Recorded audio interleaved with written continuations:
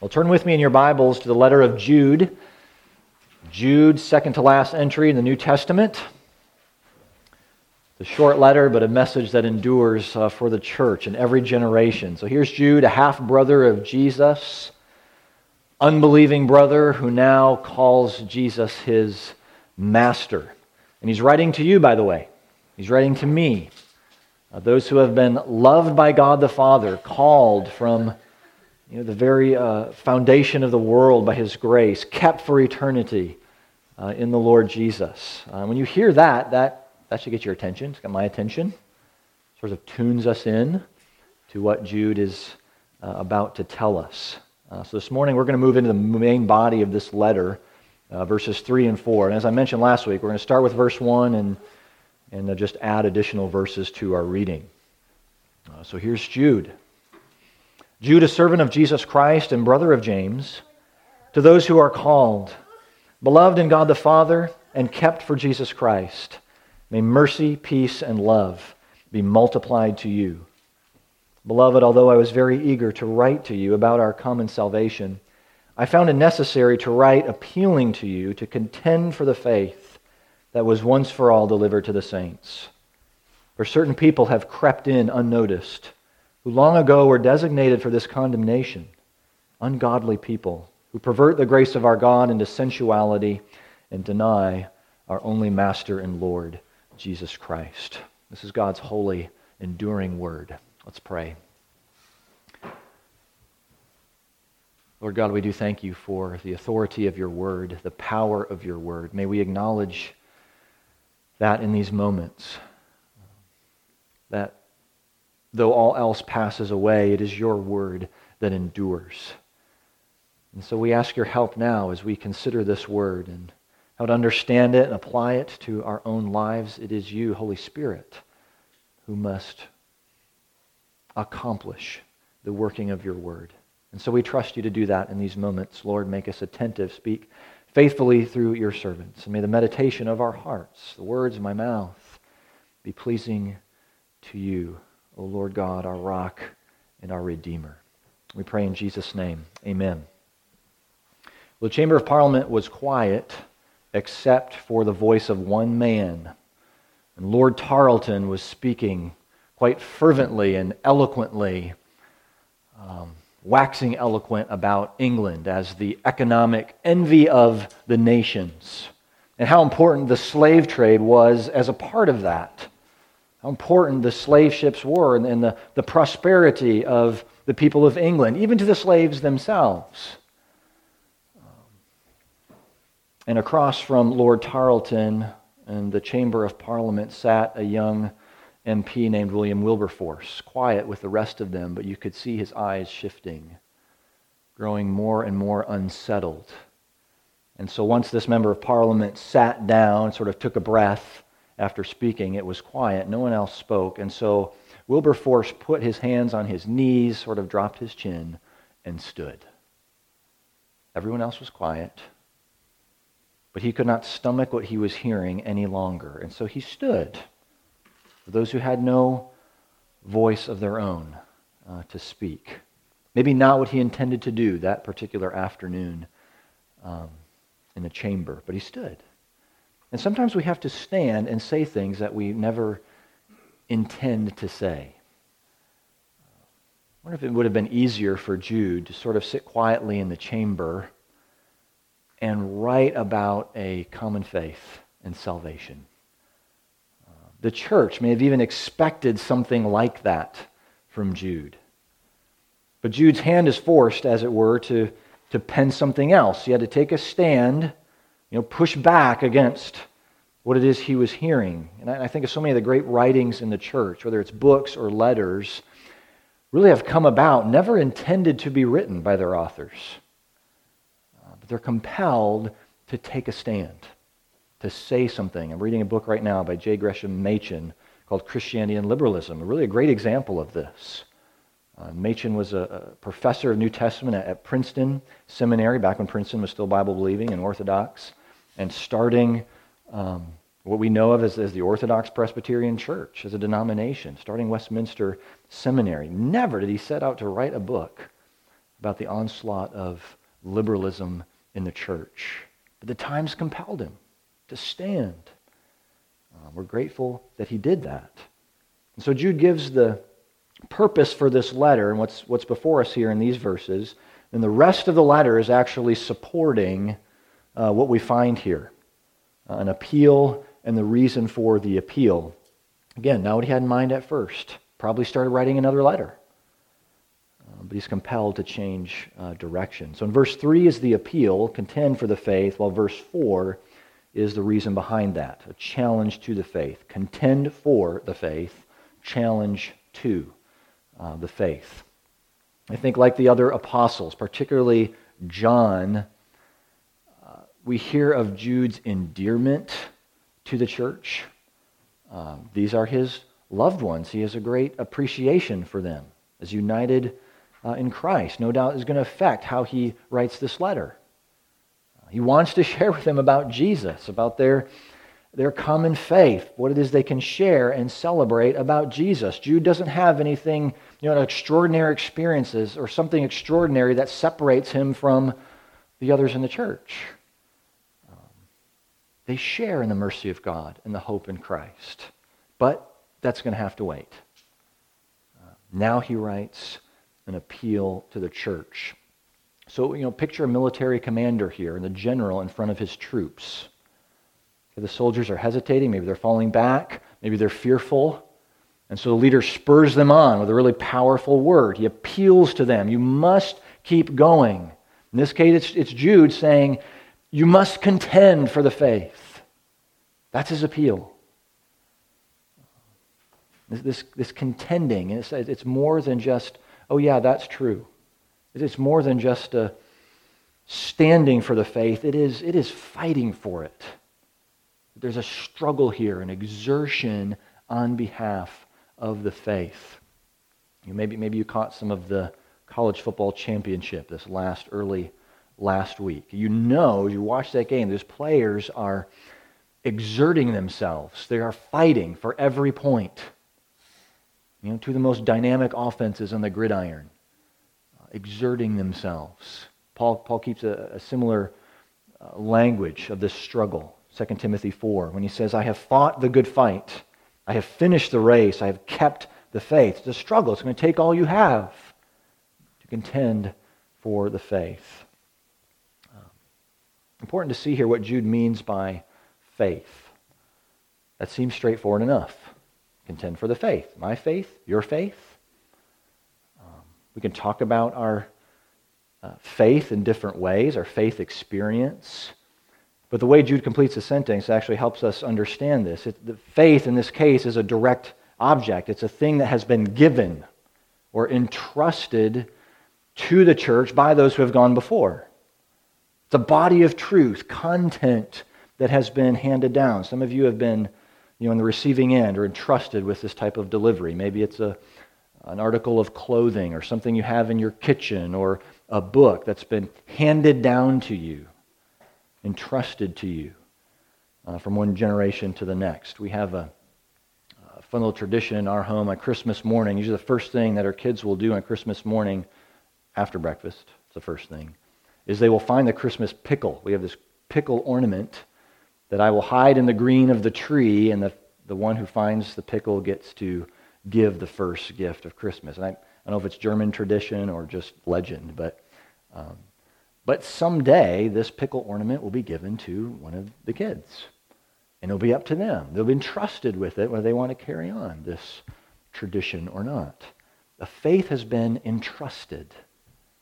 It's been delivered once for all. So at least from Jude's perspective, these convictions of the church, this faith could be referenced.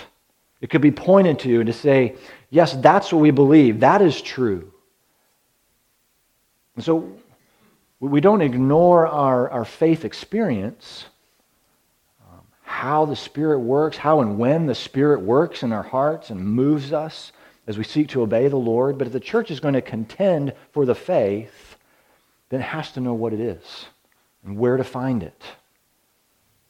And let's give praise to God, because the faith, once for all, entrusted to the saints is not far. It's in the very living Word of God that most of you have in your laps right now. Here's how the British pastor Dick Lucas put it. He said, in Jude, the Christian faith is already in existence as a settled and final body of saving truths. So it's not so much the trusting God part of our faith that Jude has in mind here, but that body of truth, the teaching that must be contended for. Apostle Paul does something very similar to Jude here in 1 Corinthians 15. He shares this body of teaching that is now belongs to the church. It's been delivered by the apostles. So see if you can hear the similarity between Jude's appeal and what Paul says here. Now I would remind you, brothers, of the gospel I preached to you, which you received, in which you stand, and by which you are being saved, if you hold fast to the word I preached to you, unless you believed in vain. For I delivered to you as of first importance what I also received, that Christ died for sins in accordance with the Scriptures, that he was buried, that he was raised on the third day in accordance with the Scriptures, that he appeared to Cephas, then to the 12. So faith once delivered. Truth that must be believed. So I don't think we have to look very hard, don't have to look very deep to bring this closer to home for us. If we're going to contend for something, we need to know what we're contending for. We need to know the truths that support our faith. So I want you to take stock of that for a moment. How are you going to know the truths of the faith that you claim? How are you going to know what to contend for? Let's be honest. If we think an hour on Sunday morning, and that just once in a while is sufficient, then we're on shaky ground. It'll be much easier to draw back, to compromise, or even flee the truth altogether. So we need to hear, we need to sing the truth of God's word in our worship. But our faith and the truth that feeds our faith comes through, other Bible studies, through time in prayer, time with one another, small group discussions, maybe one-on-one over coffee or a lunchtime. These all cultivate and grow our faith. I don't want to imply here that you need to know every doctrinal formula that the church has ever hashed out in order to be faithful or to contend for the faith. But we need to remember that, just like we read in Paul, that the gospel itself involves specific doctrines that must be confessed. This is why we learn certain creeds, why we'll use some creeds in our worship, like the Apostles' Creed, why we recite them so we know what we believe, what the Bible teaches, what we're contending for. Here's another quote by J. Gresham Machen. I mentioned earlier. I think he gets at the point here a little more succinctly. He says this: Christian experience is a fair flower and should be prized as a gift of God. Okay, let me read that again for Presbyterians. Christian experience is a fair flower and should be prized as a gift of God. But cut it from its root in the blessed book, and it soon withers away and dies. Charismatics, time to listen there. Let me listen. Read it all again. Christian experience is a fair flower and should be prized as a gift of God. But cut it from its root in the blessed book, and it soon withers away and dies.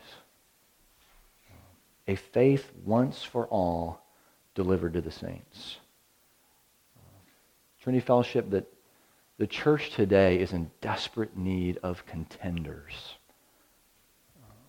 Those who are willing to stand, fight for the truth of God's word, because we know it is being undermined and attacked at every turn. Thinking of our men's Bible study this last week, talking about the actions of Jeroboam in 1 Kings chapter 12. It just says he followed the devices of his own heart in rebellion against God. He exchanged the truth, reality according to God's design, for a lie, his own reality. What power and worship should look like, and only led to further sin and destruction. But the king himself, Jesus, he was tempted to an alternate reality.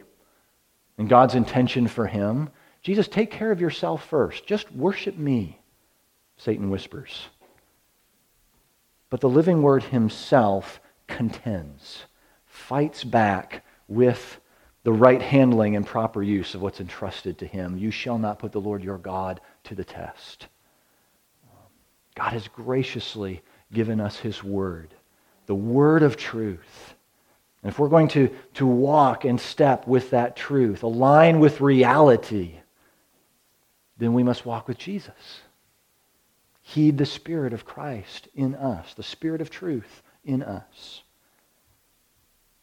Let me say a word to you, students, covenant children. Will you be contenders of the faith? Will you hold on to Christ? Share the hope of the Lord Jesus when it is not at all popular in any circle, really, to do that? Is spending time in God's Word, is that a priority for you? Learning of the things of God and thinking about them. Sometimes our schedule, the school schedule, and you put the extracurriculars on top of that, and then a little bit of play, and what's left? And time in God's Word is sort of in the back burner. And here's where I hear the parents saying, I hope they're listening. I hope they're listening. So I have to say to our parents and our grandparents and mentors, I hope you're listening. They're watching you. They're watching what is important to you, what it is you value, how you are prioritizing your time. So if time in God's Word as a family, if time praying together as a family, if time talking through the issues around us through a biblical lens is scarce in your home or non-existent, then what can you expect as they get older? We entrust the hearts of our children to God. He's the one who leads them. He's the one who guides them. He cares for them. But if they do not see us, if they do not see parents or the church striving, contending for the faith, then we cannot be surprised as they veer off into the broad road of destruction. They need those. Our children, our students need those who will stand with them on the ancient paths, lead them on the narrow road to life, contend for the place, for the faith. So hear the encouragement, hear the admonition in this. The church can't do this for you. It can help you, and it should help you. Church is central to our spiritual formation at any age.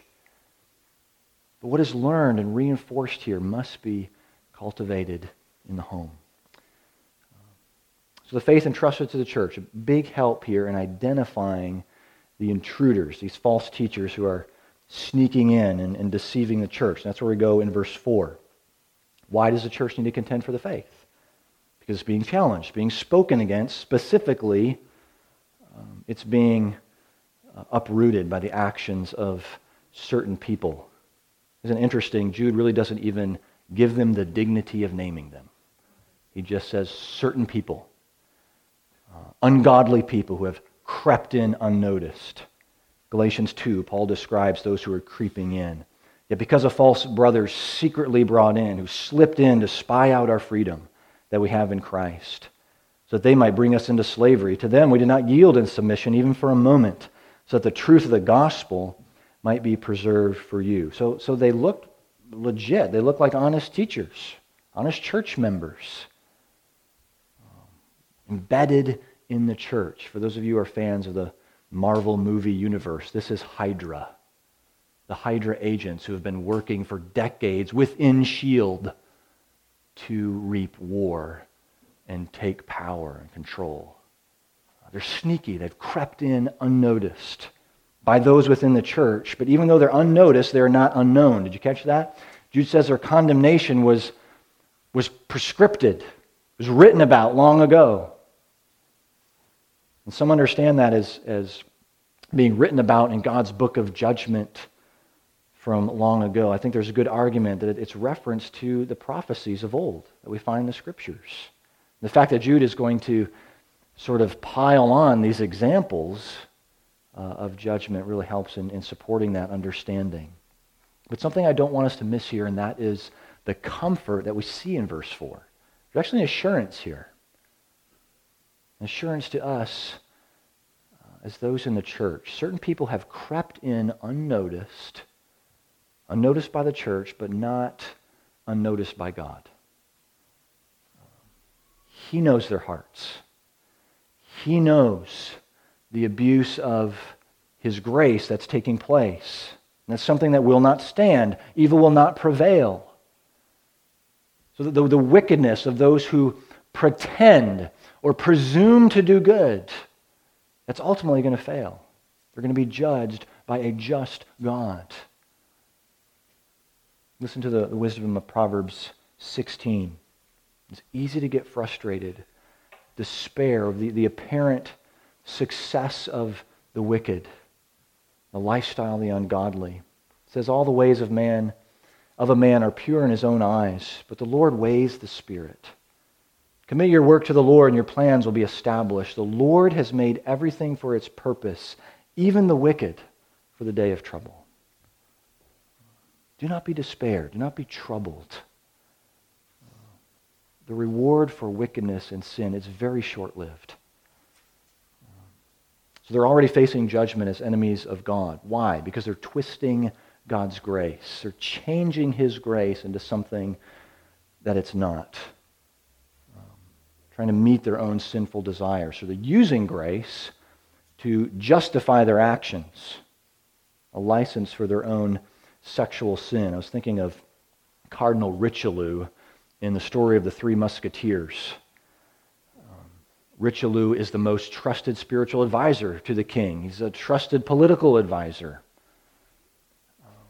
But what he really wants is the throne for himself and the king's young bride for himself.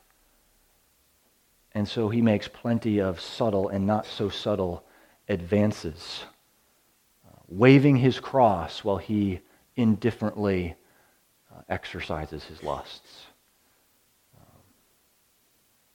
So here's the thought process behind what's happening here in this license. If our salvation is by the grace of God, it's not by our works, then our works, our deeds, those decisions have no ultimate bearing on eternity. So, have a good time. Live it up. God's grace has you covered for that final day of judgment. So, that moral law is not really binding. Don't worry about that. Go ahead and follow the devices of your heart. Paul speaks directly to this license in Romans 6. We want to know more of God's grace. Shouldn't we just keep sinning? And His grace is going to abound all the more to us. The apostle says, no, you don't understand grace at all. If you are united to Christ, then you have died to sin and now walk in newness of life. So it's a new life of obedience. That's the result of really grasping grace. As one commentator put it, grace is easily misunderstood by those who would abuse it. So by living in this way, changing the grace of God into something it's not, they're saying no to Jesus Christ. They're denying their only master in Jesus, following a different master, undoubtedly themselves. And that they could be rejecting Christ by what they're teaching, but Jude's focus is more on their loose living. We all know well that you can say no without actually saying no. We had a couple of toddlers in our home staying with us last weekend again. It was great. It's been a while for us in that way. Two very smart 2- and 3-year-olds, and they said a lot of things very loudly. But they didn't have to say anything to deny the instructions and, yes, the grace of their parents. It just took their looks, just took their actions that spoke volumes. In Titus 1, the apostle says of the unbelieving, they profess to know God, but they deny Him by their works. They're detestable, disobedient, unfit for any good work. As we contend for the faith, we certainly do so with our words, but how much more with our actions, the life choices that we make. So So even as Jude gives the warning here, points out these certain people, it has a way of unmasking our own presumption. I mean, this is happening within the church. Let's not forget this. It's not just out there. We'll just be on guard, put up the shields. This is happening in the church. We can't dismiss this as someone else without looking in the mirror. Where are we tempted to presume upon the grace of God? You say, well, I've got this freedom in Christ. What's the big deal? We can do a little bit of this or that. I know he'll forgive me. You been there? I know I can just repent of this later. The big deal is actually considering if this action, if this decision is putting sin to death or encouraging it in your life. Will this draw you closer to Christ? Self-denial, or is this more self-absorption that we're calling freedom in Jesus? Is this decision, is this action a way for me to love my brother or sister, or am I putting a stumbling block to their faith in front of them? Our freedom in Jesus is defined not by doing whatever it is we please, but by doing that which pleases God. Let me say that again. That's probably the point here. Freedom in Christ is not doing whatever it is we please. It's doing what pleases God. So as Christians, we've been saved from sin, from the sensuality that we're seeing here from certain people, and to sanctification. We've been saved to obedience. And the freedom that gives to us. I love this quote by John Calvin, just to give a simple picture here.